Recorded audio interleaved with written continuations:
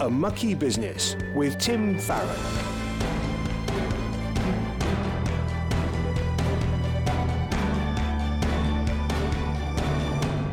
Hello, I'm Tim Farron, and welcome to the show, which delves into the mucky business of politics through the eyes of Christians. Well, you might well think that politics is tainted by compromise and sin. Well, of course, you would be right, but then again, so is everything else. And I think we should be praying in an informed way for our brothers and sisters who operate in and around the world of politics. So today, we'll be joined by the returning Dr. Krish Kandiah. Krish is an author, broadcaster, and social entrepreneur. He currently heads up the Sanctuary Foundation, which campaigns to support refugees and find housing for them. After supporting those fleeing the Ukraine conflict, we'll hear what he's doing to support those escaping Gaza. But before that, on Saturday, Armistice Day, 7 men were charged for disorder in central London, with offences including inciting racial hatred. The Metropolitan Police reported 145 people were arrested in total, the vast majority of whom were far-right counter-protesters to the pro-Palestinian march also being held on Armistice Day. 9 police officers were also injured. We rightly pray for peace around the world as nations rage against each other and rumours of wars rear their heads. But we should also pray for peace at home. As followers of Jesus, we should not be willing recruits in the culture war that is pitting demographic groups against each other. Culture war just entrenches our biases and embeds us among people like us, unwilling to consider the views or situations of those on the other side. It entails a lack of grace towards others and a lack of curiosity about why people hold different views to our own. It reduces everyone who doesn't think the same things as us to being the enemy. Leading politicians, particularly the Home Secretary at the time, have a solemn duty not to instigate unrest or breaches of the peace. Suella Braverman wrote an opinion piece in the Times last week accusing the Metropolitan Police of playing favourites, acting more leniently towards some groups of protesters than towards others. This article was not apparently approved by the Prime Minister. On Monday morning this week, she was sacked from the government. Her removal was not only because she was consistently forging her own path rather than abiding by collective cabinet responsibility and making the PM look weak by not taking action. Her removal was also about the tone of her comments, from which other government ministers increasingly sought to distance themselves.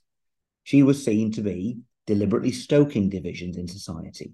We do not know how many members of the far-right hooligan tendency were encouraged to turn out because of Braverman's comments, but we do know that our leaders' words have the power to impact unity and safety in our communities. Careless talk costs. Already, we see both sides digging in as Braverman's defenders claim that she was sacked for speaking the truth. But these are sensitive issues that need wise leadership and carefully worded conversations. As Christians seeking to engage with these issues, we have a deep responsibility not only to pray for such leadership, but also to resist the easy option of being siloed into sides in the culture war. Our path is a narrow one. Refusing to join a side doesn't mean neutrality or keeping silent. We are to stand against injustice wherever we see it, and this may well mean offending more people than simply by picking a position. It may well mean offending both sides, as we refuse to take the easy option of jumping into one trench or the other. Like Jesus, we are on the side of children, the captives, the poor, and the sick, those who tragically face the brunt of the fallout on both sides of any conflict. But it also means holding true to our convictions with all humility, graciousness, and gentleness, and refusing to retaliate the accusations, but instead turning the other cheek. We would do well to heed the warning of Proverbs 15, verse 1. A gentle answer turns away wrath, but a harsh word stirs up anger. Let's not be those who deliberately stoke anger, but those who speak the truth in love. Zechariah's song in Luke 2, verses 78 and 79, ends by pointing to the tender mercy of our God, by which the rising sun will come to us from heaven to shine on those living in darkness and in the shadow of death, to guide our feet into the path of peace. Perhaps this can be our prayer this week. The new Home Secretary, James Cleverly, faces a daunting in-tray, especially as we expect a Supreme Court ruling this week on the government's controversial policy to deport immigrants to Rwanda. We must pray that he won't simply be an opinion pundit, but a level-headed authority figure, that he will take the correct hard decisions with strong conviction, but that he'd still be able to listen and change his mind. The return of former Prime Minister David Cameron to the front line as Foreign Secretary is a move that very few people saw coming. Is it a desperate last throw of the dice by Rishi Sunak, or a wise move to bring in an experienced head? Will David Cameron's appointment soothe divisions in the Conservative Party or inflame them even more as right-wing pro-Brexit Conservatives vent their rage? Whichever is the case, let's pray that he is granted wisdom and courage as he seeks to represent the UK in an increasingly disturbing foreign policy environment. And finally, let's pray for God's help to show all of our leaders and all of us the way to walk the path of peace through the treacherous ground of the culture wars ahead. A Mucky Business with Tim Farron. Well, so to our guest this week, Dr. Krish Kandiah, founder of the Sanctuary Foundation, amongst many other things. Krish, good morning. It's wonderful to have you with us. Good morning, Tim. Nice to be with you. Well, thanks for giving up your time. I'm going to start off with something I meant to ask somebody a little while ago. I had a fellow MP come to see me recently, seeking me out because I was a Christian, over the Israel-Gaza crisis. And his question was, Tim, you are a Christian.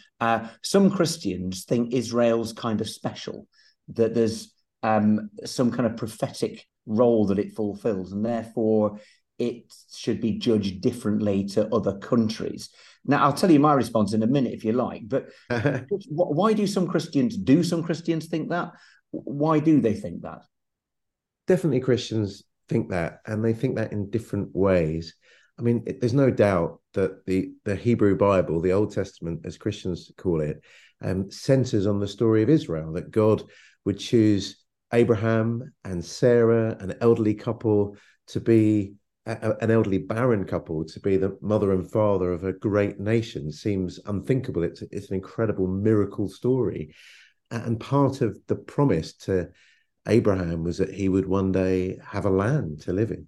So it's understandable that many Christians have an affection, respect for Israel, because without Israel, there wouldn't have been Jesus. Jesus was Jewish.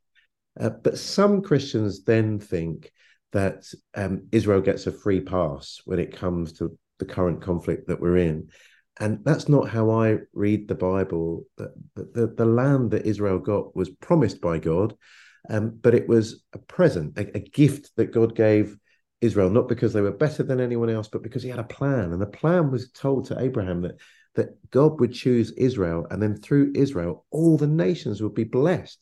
So coming into the land was tied to a job, which was to be a blessing to the entire world. And we see that fulfilled in Jesus. But the third thing about coming into the land, it was provisional. Sometimes God said to his people, look, there's a deal here. If you live my way, you get to live in the land. If you don't live my way, then I'm going to throw you out of the land. And we saw that happen in the exile, like in the story of Daniel. So I think in the end, every nation will be judged by God in the same way about particularly how we've treated vulnerable people. I'm pretty much where you are, Krish, for what it's worth. I think that Israel is a country that's got every right to exist. Many good things about it and many bad things about its leadership, but it's to be judged on the same level as every other country. You said that, some people give Israel a free pass. God didn't. Yes. And so we should all be held to account. I mean, given we are where we are, a month and a little bit since the terrorist outrages that seem to spark the current phase of the conflict, how should Christians, rank and file Christians, listen to this program in the UK and elsewhere in the West, how should we be thinking about the carnage in Gaza? How should we be thinking about Israel and its actions? It's a huge question, Tim, and I wish we had a few hours to kind of get into the detail of it. I would say, look, the attack on the 7th of October was absolutely terrible and barbaric, and nothing can justify the kind of cruelty that took place on that day. And those that are, I think, rightly sympathetic with the plight of the Palestinian people, I don't think we can then say that was justified, what happened by Hamas into Israel. And in one sense, I wish I could go back in time and do something about the children, the women, the elderly folk that died under terrible circumstances. But we can't. That time has passed.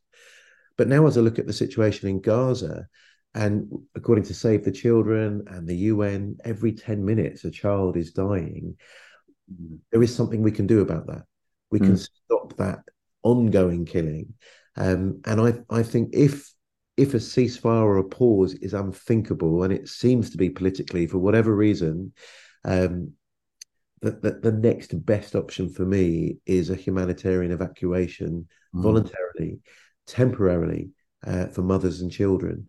The frame in my mind is, do you remember 5 years ago, 12 Thai footballers got stuck down a cave? Yeah. The world stopped, and rightly so. We all kind of empathize with the plight of those children in a cave filling up with water. And, Elon Musk wanted to send a mini sub. We sent rescue divers. Hundreds of people got involved in Thailand. They stopped 1 billion cubic liters of water from flooding this cave. It was an unprecedented rescue effort, and they did it. And it was incredibly difficult. They had to, do all sorts of things that no one had ever done before, but they did it. And I think that's the right kind of response. Every 2 hours, 12 children die in Gaza, but the world hasn't stopped and thought, what could we do at least to rescue the children? So what would that look like? Looking at historical contexts and more recent conflicts, World War II, Ukraine, and your work in this area as well, what would that look like practically? How would we provide a way for children to escape that conflict, families to escape that conflict? And of course, what would it look like in terms of countries like ours becoming a sanctuary? Yeah, look, I'm no expert. I'd love to work this up with other people that are good at this. But again, my frame of reference are the evacuees. Do you remember in the Second World War, we helped children get out of the cities and go to the countryside? We didn't think they were moving there permanently. We thought it was just a temporary time to get the children out of the pain and the damage that was going on in the Blitz. And I know there are lots of issues in the surrounding countries because of the history of conflicts in the area. So it seems that none of the surrounding countries are willing or in a position to be able to receive children and mothers. So Humza Yousaf, the head of the Scottish government, said that there needs to be a global response. And I heard that and I thought, okay, let's ask if people in the UK would want to respond. We've had a couple of hundred people, a couple of hundred households say, we'll do it. We'll do a similar program if it was available, like we did for Ukraine, mothers and children. And I think symbolically, Britain saying, look, you know what, we'll take the first 500 or the first 1,000, signals something to the rest of the world. There have been other refugee movements where countries have said, we'll do our bit, we'll play our part. And I think collectively that means any nation, however far away from the Israel-Gaza geography, could still be involved and do their bit. And that would, of course, need the UK government to agree to such a scheme, however limited. And is that something you've been talking to politicians about? Oh, I've been trying really hard, and I've hit brick wall after brick wall, and I've been testing it on my friends. I was speaking to a friend in Lebanon yesterday. So, is this a silly idea? Is it crazy? We all wish there was another way. A ceasefire would be great, but in one sense, rightly, Israel wants to go after Hamas. And feel like this is the opportunity to do it. And I agree, they should be pursuing Hamas, but they should do it in a way that allows civilians some degree of safety. And that's not been possible. There seems to be no safe place in Gaza for people to shelter, even when people have gone to the south where they've been told bombs have hit them and they can't go to hospitals and schools because sometimes Hamas has used them as military bases. So if there is no safe space in Gaza, for me, the only other option is a humanitarian evacuation. Well, in not entirely breaking news, Krish, we've got a new Home Secretary. Perhaps we should try it on with him and see what he has to say. It's an interesting moment, isn't it? I was shocked, like the rest of the world. At one level, it seems to contradict Rishi Sunak's promise that he was going to be different to everyone that's gone before. At another level, David Cameron, and I wasn't a Brexiteer, but still, he is a man of international stature, and maybe serious times calls for a serious person. Yeah. He was the one in 2015 that said we would do another kinder transport after the death of Alan Kurdi. Do you remember that little 3-year-old Syrian boy? And, he promised 20,000 children would come to the UK over 5 years. I had a tremendous response when we put out a call for people to get ready for that by training to be foster parents. 15,000 people said they'd do it. But actually, we never fulfilled that promise. So maybe it's a redemption moment for David Cameron as regards to the children of the Middle East. The UK government would need to accept some responsibility or need to graft Gaza into its settlement program. At the moment, it only has a few of those, places like Syria, Afghanistan, and obviously Ukraine. But here we have a conflict which is on our televisions every night. Yes. Of course, great fear that people get, compassion and outrage fatigue about it. This is our opportunity to do something practical and sacrificial to help those people who are completely innocent. It is, and we've done it before. 1939, the kinder transport. I even remember children coming just for a summer to get out of Chernobyl. Do you remember back in the 90s? And again, we're not talking about a refugee resettlement, because for many Palestinians, it's really important that they know they can go back.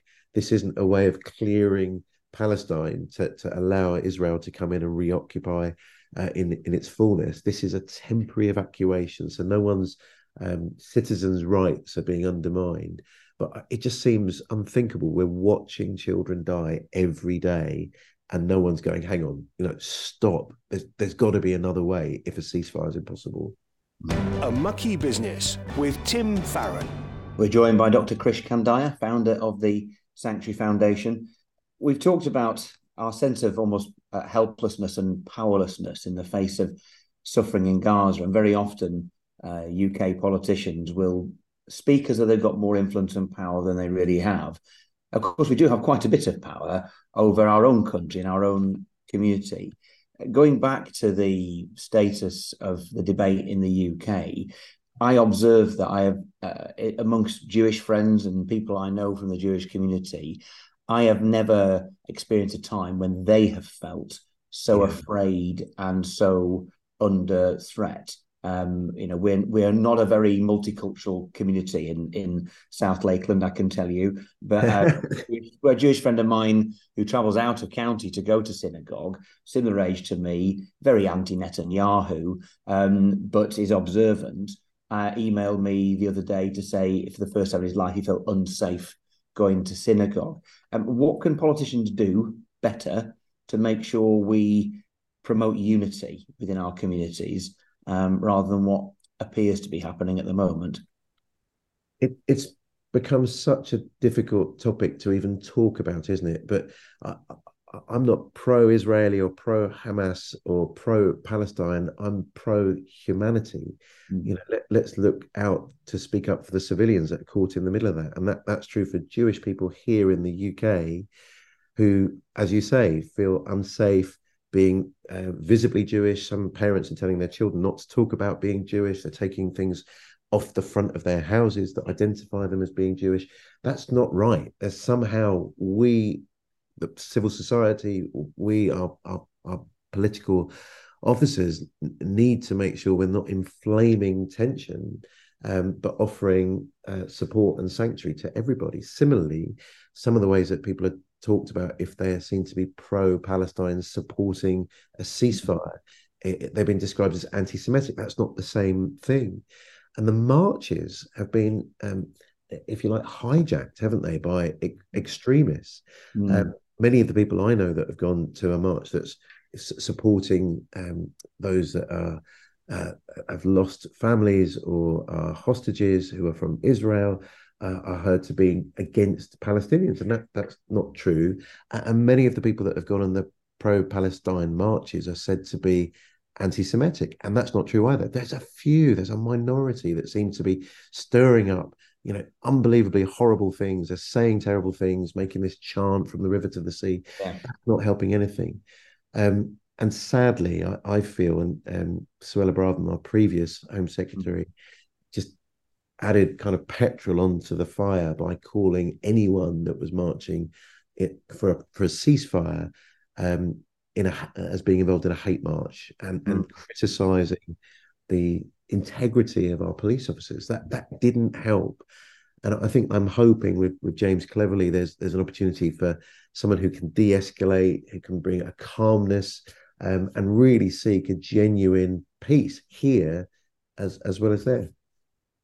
I do feel that one of the things that sometimes marks the debate in the last few weeks is you listen to politicians, and I try to keep an eye on myself, I have to say, just to not exonerate myself, but you listen to politicians and you think, what's your motivation in saying this thing? Are you trying to heal the situation, or are you in some way weaponizing it for what you already think?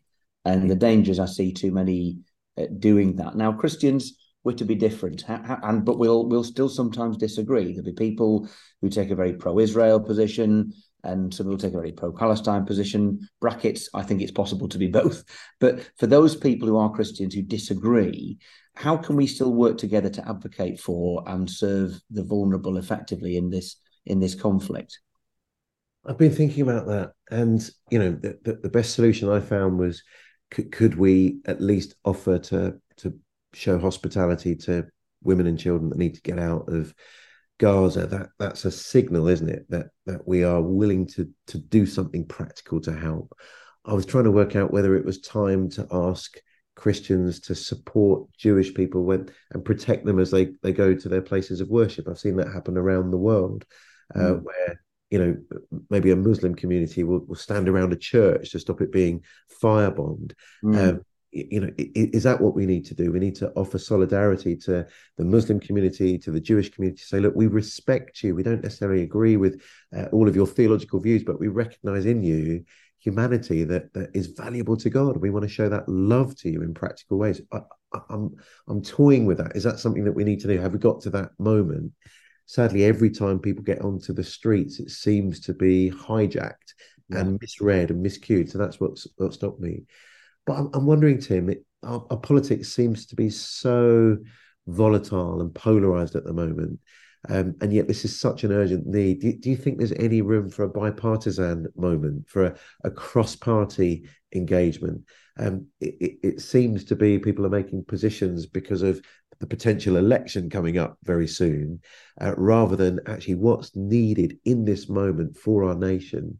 And I'm hoping, David Cameron coming back might give us an opportunity to think differently about that. But do you think a bipartisan, cross-party task force or moment is possible or useful?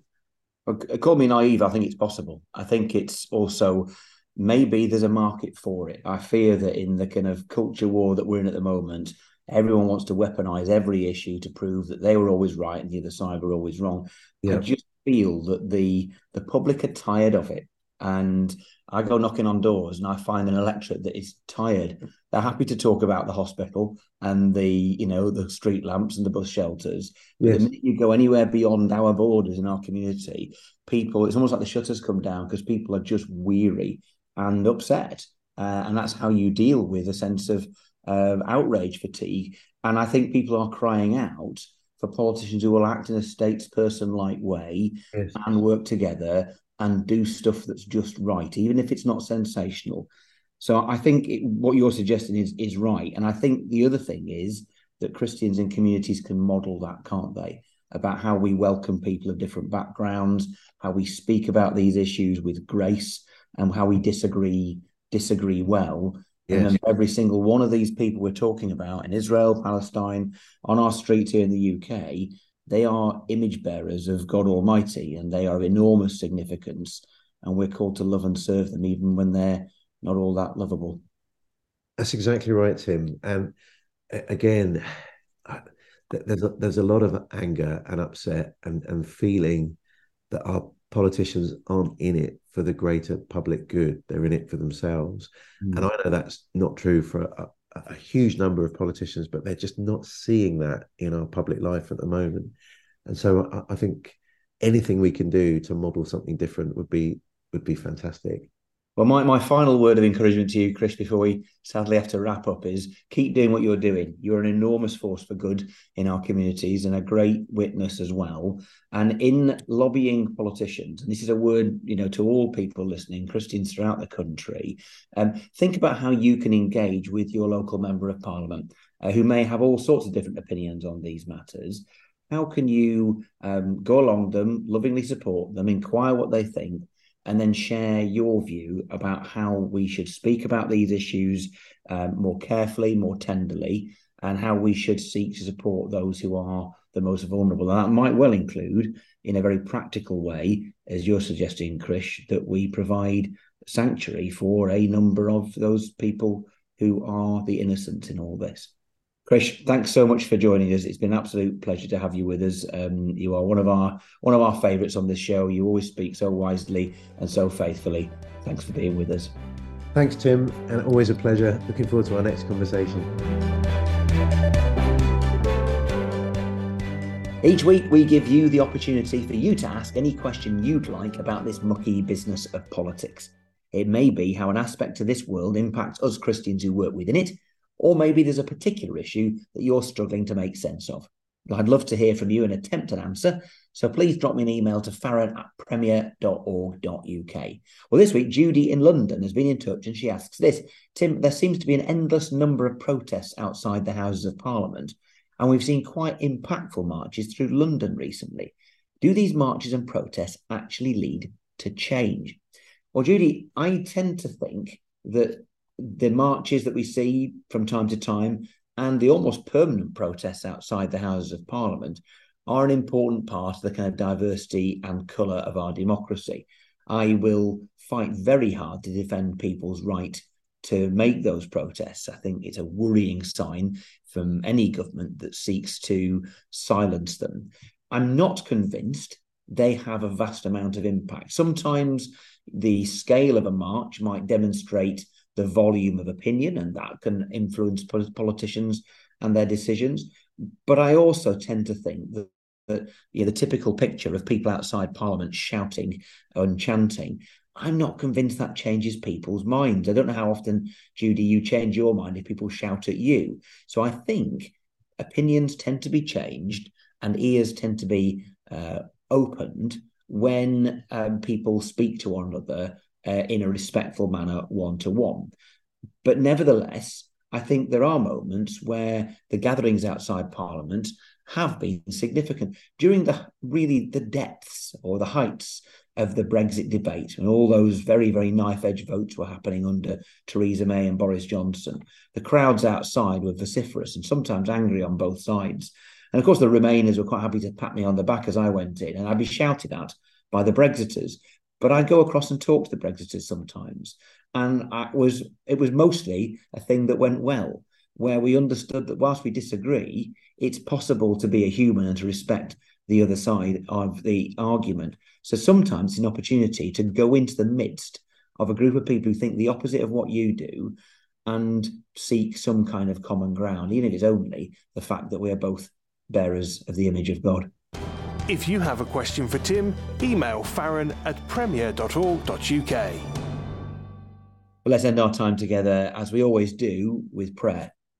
Loving Heavenly Father, we thank you for the fact we live in a democracy, and we thank you that in this democracy our leaders sometimes change. Our Prime Minister Rishi Sunak has made changes to his top team this week. We just pray you bless him and the new appointees, including, of course, David Cameron. Pray you bless them with wisdom, especially when it comes to our country's engagement with the Israel-Gaza crisis. We pray that you would put your hand upon that terrible situation, and I pray you bring peace. I pray you'd strengthen your church in Israel and Gaza, and I pray you would turn the hearts of many to Jesus. We thank you for our friend Krish Kandiah, who's been with us today on the show. And we thank you for his heart for the most vulnerable people. And we pray that you might show us whether or not this potential possibility of the UK providing sanctuary for particularly children and families from Gaza may be something that we could do. If that is a thing that you want, I pray you would open doors to make it possible. And I pray you'd help myself and others to explore this faithfully and in a way which helps to provide support for the innocent and promote peace. And we pray all these things in Jesus' name. Amen. Well, thanks so very much for joining us for this week's show. Don't forget that you can catch up on past episodes which feature interviews with party leaders, former government ministers and MPs from all the major parties.